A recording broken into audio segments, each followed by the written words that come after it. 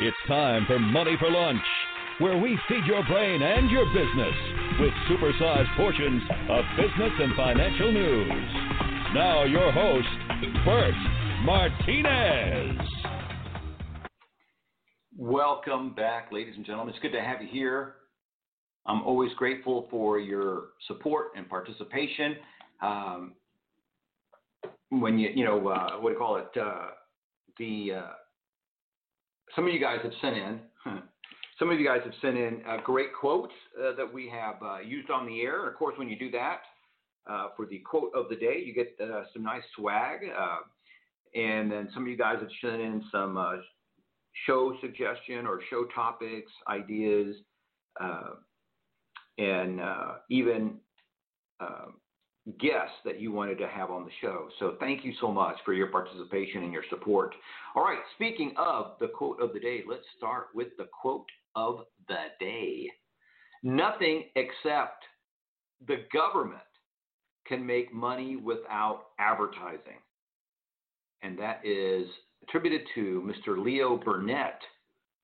Leo Burnett. Nothing except the government can make money without advertising. Love that. Absolutely correct. If you're not advertising, you're probably struggling in business. All right, I'm being joined today by William Ammerman. William Ammerman is Executive Vice President of Digital Media at Engaged Media and has previously held leadership positions with Tribune Media, Hearst Television, Capital Broadcasting. Over his career, he has managed digital advertising for hundreds of television stations and their websites, mobile apps, connected platforms. He is the author of The Invisible Brand, Marketing in the Age of Automation, Big Data, and Machine Learning, and writes about marketing in the age of AI at marketingandai.com. William Ammerman, welcome to Money for Lunch. It's nice to be here. Thanks. You bet. All right. Good to have you here. I want to dive in and ask you, what was the inspiration? Why write the book, The Invisible Brand, Marketing in the Age of Automation, Big Data, Machine Learning?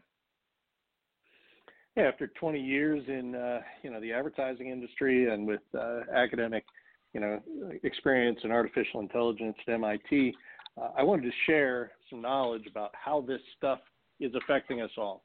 And I gave it the name The Invisible Brand because I think to a lot of people, they have some sense that their machines, their devices are watching them, and they're starting to talk to their TVs and their cars and their mobile devices. But the voices that are answering back aren't limited to the technology they're holding in their hands. The voices that are answering through that technology and talking to us are the voices of marketers. They're the voices of governments. They're the voices of politicians speaking through the technology. And it's kind of invisible to people. And I wanted to make the invisible visible. I wanted to make the hidden seen, shine light on, and pull back the curtain on how this works from the perspective of the technology, but also how it's changing you and how it's changing me already. Yeah, it's It's very interesting as we continue to move forward.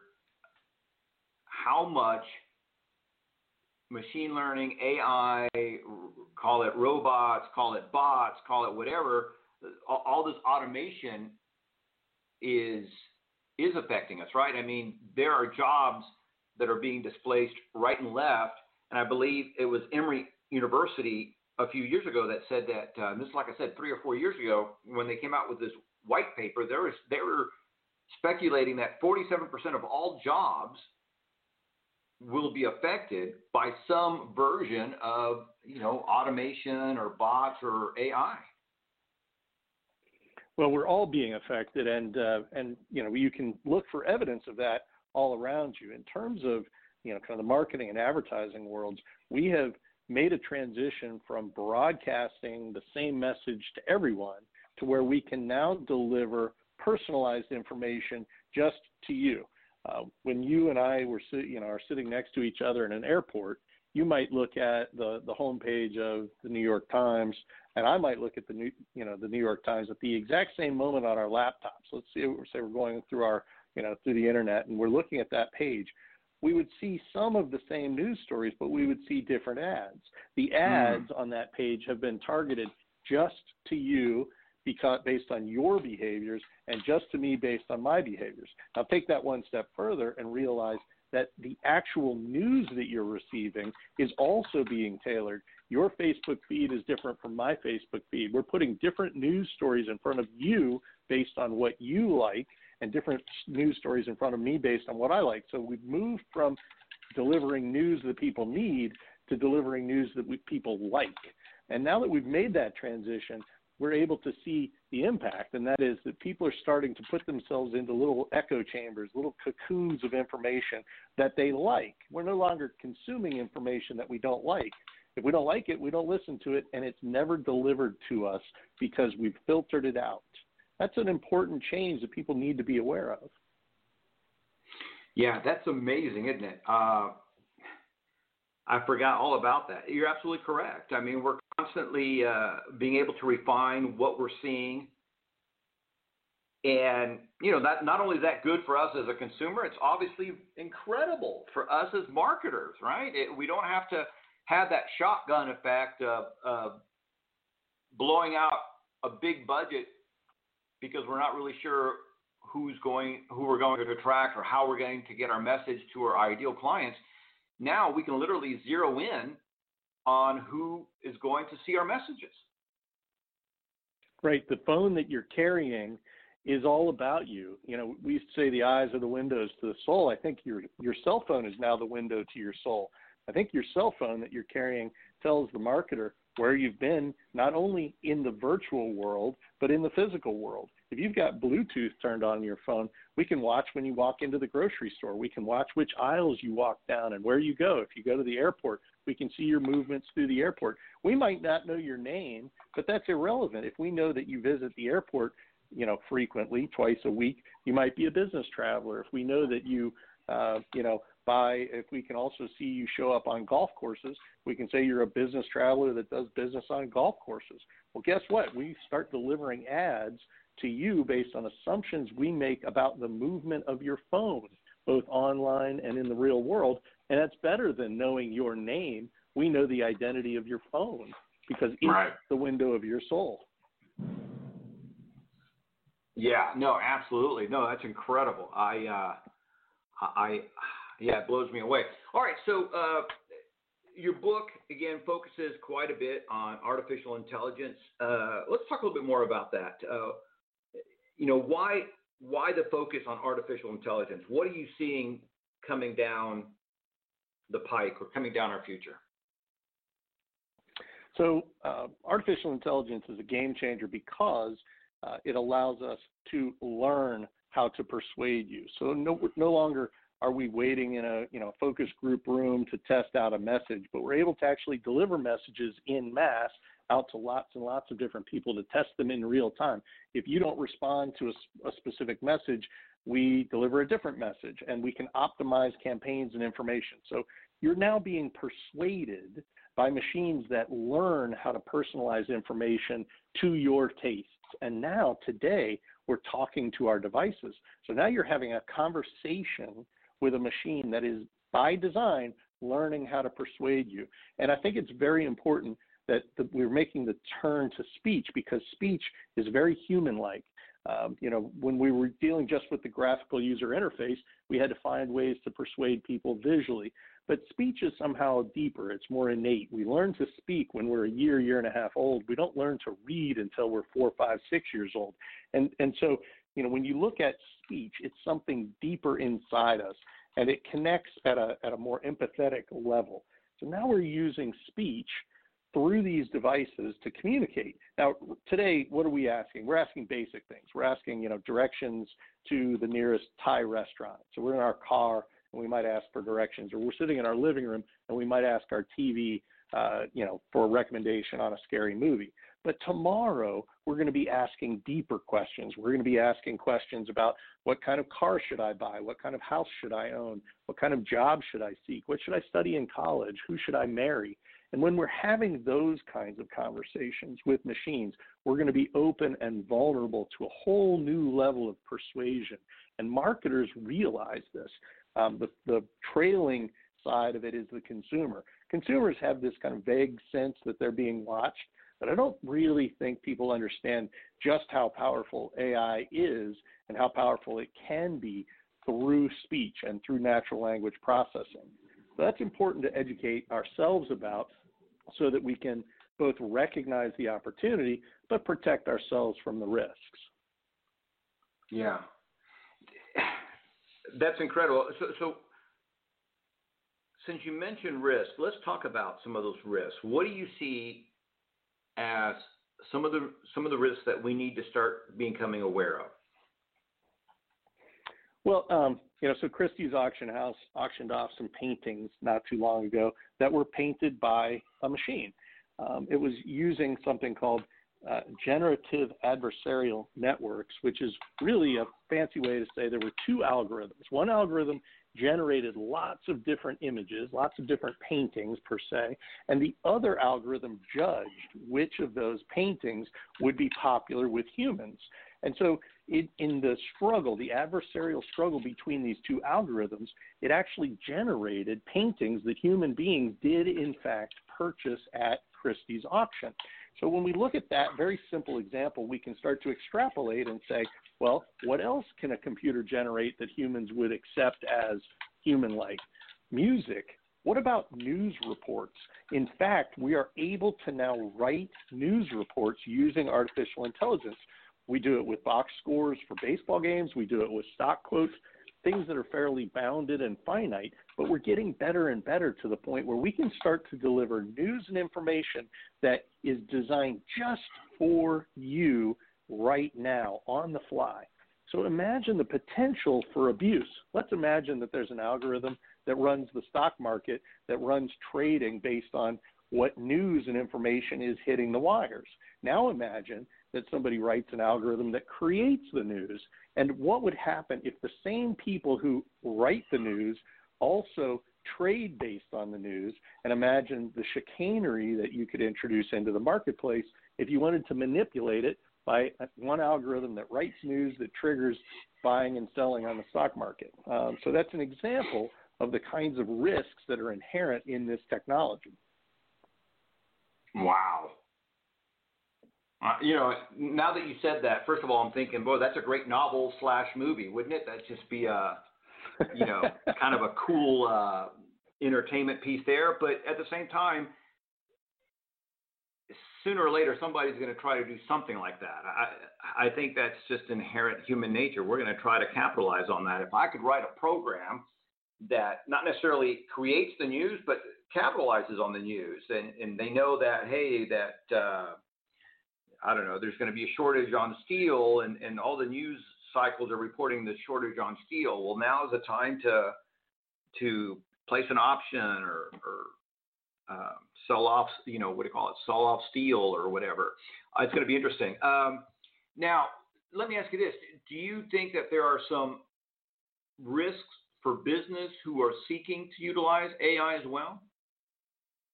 Well, I think the risk to business is not utilizing AI, to be honest. And I think that voice is one area in commerce that people need to be very, very adept very quickly. It was 20 years ago that we were all faced with, search engine optimization. It was this new idea, and, people had to make the decision, do I invest in this or not? Well, of course, we know how that story plays out. So if you're not in the search engines, you don't exist anymore.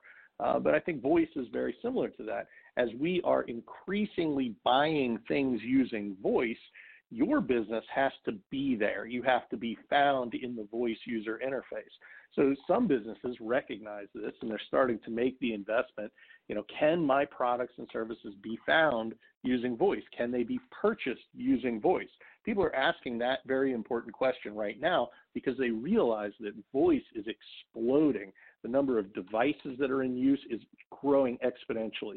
We're buying, smart speakers and smart TVs and cars that have voice features at a very, very rapid pace. This is an explosive, marketing opportunity for those who are willing to get involved and figure out how to sell their products using voice. For those who aren't willing to get involved. They're not making that investment. They're going to be the guys that didn't make the investment in SEO 20 years ago. And of course, we know how that played out. So I would encourage businesses, understand that artificial intelligence is already at work in the marketplace, and you need to be absorbing this knowledge. You need to be understanding it.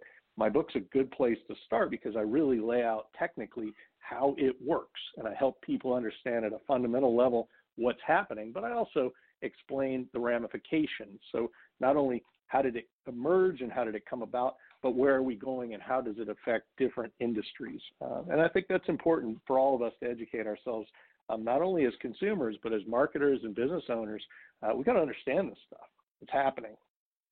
Yeah. And I'm glad you said that. No matter what, it is absolutely happening. There's no, way to avoid it. The book is The Invisible Brand: Marketing in the Age of Automation, Big Data, and Machine Learning. The Invisible Brand: Marketing in the Age of Automation, Big Data, and Machine Learning. And the author is William Ammerman, Ammerman. All right, so okay, let's talk about this. How does this all relate to your current job? Did it make you better at your job? Talk about this. I've spent the last 20 years of my career in digital media and digital advertising. So I've been along for the ride, and in fact, implementing new technologies at every turn. And I went to graduate school and studied programmatic advertising and wrote my thesis about it. The changes that have occurred as a result of digital advertising have been tremendous up until this point. But what I foresee for the future is an epochal shift in the way people buy and the way people are persuaded. So not only have I applied technology in my current role and historically over the past 2 decades, but I'm looking to the future to say, in business, we have to anticipate consumer needs and find ways to deliver goods and services profitably. So it's that anticipation of consumer needs that you have to, grapple with. And in a very rapidly landscape where the technology is changing very quickly, you have to be nimble. You have to be agile with your technology, because as a marketer, if you aren't being found in the new marketplace of the future, you're gone. You're invisible. And, you've got to realize that you've got to penetrate through this technology to talk to people. You've got to be in touch with people at an individual level. There's no more mass broadcasting. It's now mass customization, mass personalization down to the individual level. And you've got to find ways to get through the technology and talk to your consumer. And if you don't, if you miss this opportunity, you'll regret it 20 years down the road. Yeah, maybe even sooner. Yeah, I love that idea of not mass marketing, but mass customization, right? I mean, I think that's an interesting little caveat there. Let me ask you this. Here you are, you're a first-time author. I want to talk about maybe some of the challenges that you had to deal with and how you overcame them. Writing a book is not the easiest thing I've ever attempted. I will say that. I think there are people who are good at churning out books, and that's not me. I don't have the personality or the discipline to just sit down and write for 8 hours at a stretch. And I was very frustrated working on this book. After McGraw-Hill picked me up as a first-time author, I got bogged down, and I admittedly stumbled in terms of being able to just focus and write and generate copy day in and day out. And I actually recognized my own problem and said, okay, I need some help. I got to get over this. I got to get through this, road bump. And I understood my own weakness, and I compensated for that by going out and finding a researcher who would help me. And our working methodology was terrific. I would simply define, here's a study. I'd find something that I thought was interesting. Here's a research study. I want you to boil this down to a couple paragraphs for me. And suddenly I got unstuck. He would send me over a couple paragraphs. I would glue them into the larger chapter that I was working on, and I was no longer kind of bogged down, stuck trying to distill kind of, one little point out of a large, document. And for me, that was very helpful. Every writer is going to be different. Every writer is going to have different challenges. I would encourage you, if you're in the business of writing, figure out and be honest with yourself about what your weakness is. What is it that you're not doing well? Where are you getting stuck? And go ask for help. I thought it was cheating at first. I thought, you're supposed to sit down and you're supposed to write the book by yourself. It's supposed to be a solitary exercise where you're supposed to be locked in a room with, just you and the typewriter. And right. In fact, that's not the case. You don't have to suffer through this alone. There are people who are willing to help in the process. And for me, that was a big wake up. That was something that really helped me get myself unstuck, was just recognize your own weakness and supplement it. Find a solution that gets you through that problem. I think right there is a great takeaway for all of us who are stuck, whether they're writing a book or writing an article or, whatever it is their challenge. Sometimes we think that we have to go it alone. And we have to realize that there's somebody out there that could probably help us get past our sticking points. And we just have to have the humility to get the help. It does take a little humility and courage to admit where you're weak. And, none of us want to say, hey, I've got a weakness. I'm not good at this. That's something we try to hide when we're applying for a job. We hide it on our resume. We hide it from our significant others, people we're dating. Hide your weaknesses. We're, almost taught that instinctively. And so it's against our nature to stay, hold up a big sign and say, I'm not good at this. Yeah, absolutely. It's terrifying, actually. It is. But in the end, it's a requirement to stand there and hold that sign up, because you're never going to get over it unless you hold the sign up that says, I'm not good at this, help me. And so that's hard. It does require humility and a degree of courage. Absolutely, absolutely. All right, we're out of time. If you want to find out more about William or get his book, you can go to WAMMERMAN.com.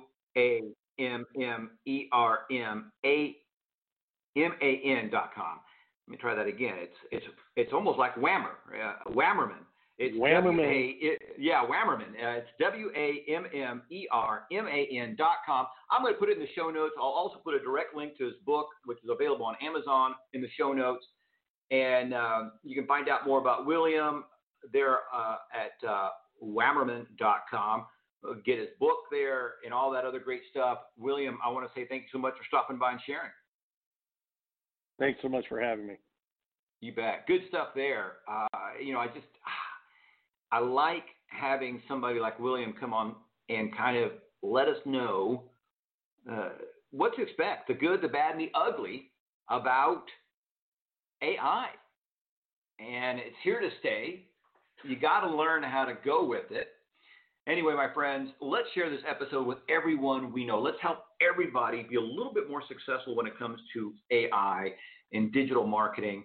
As always, my friends, thank you so much for stopping by. Remember, you were created to succeed.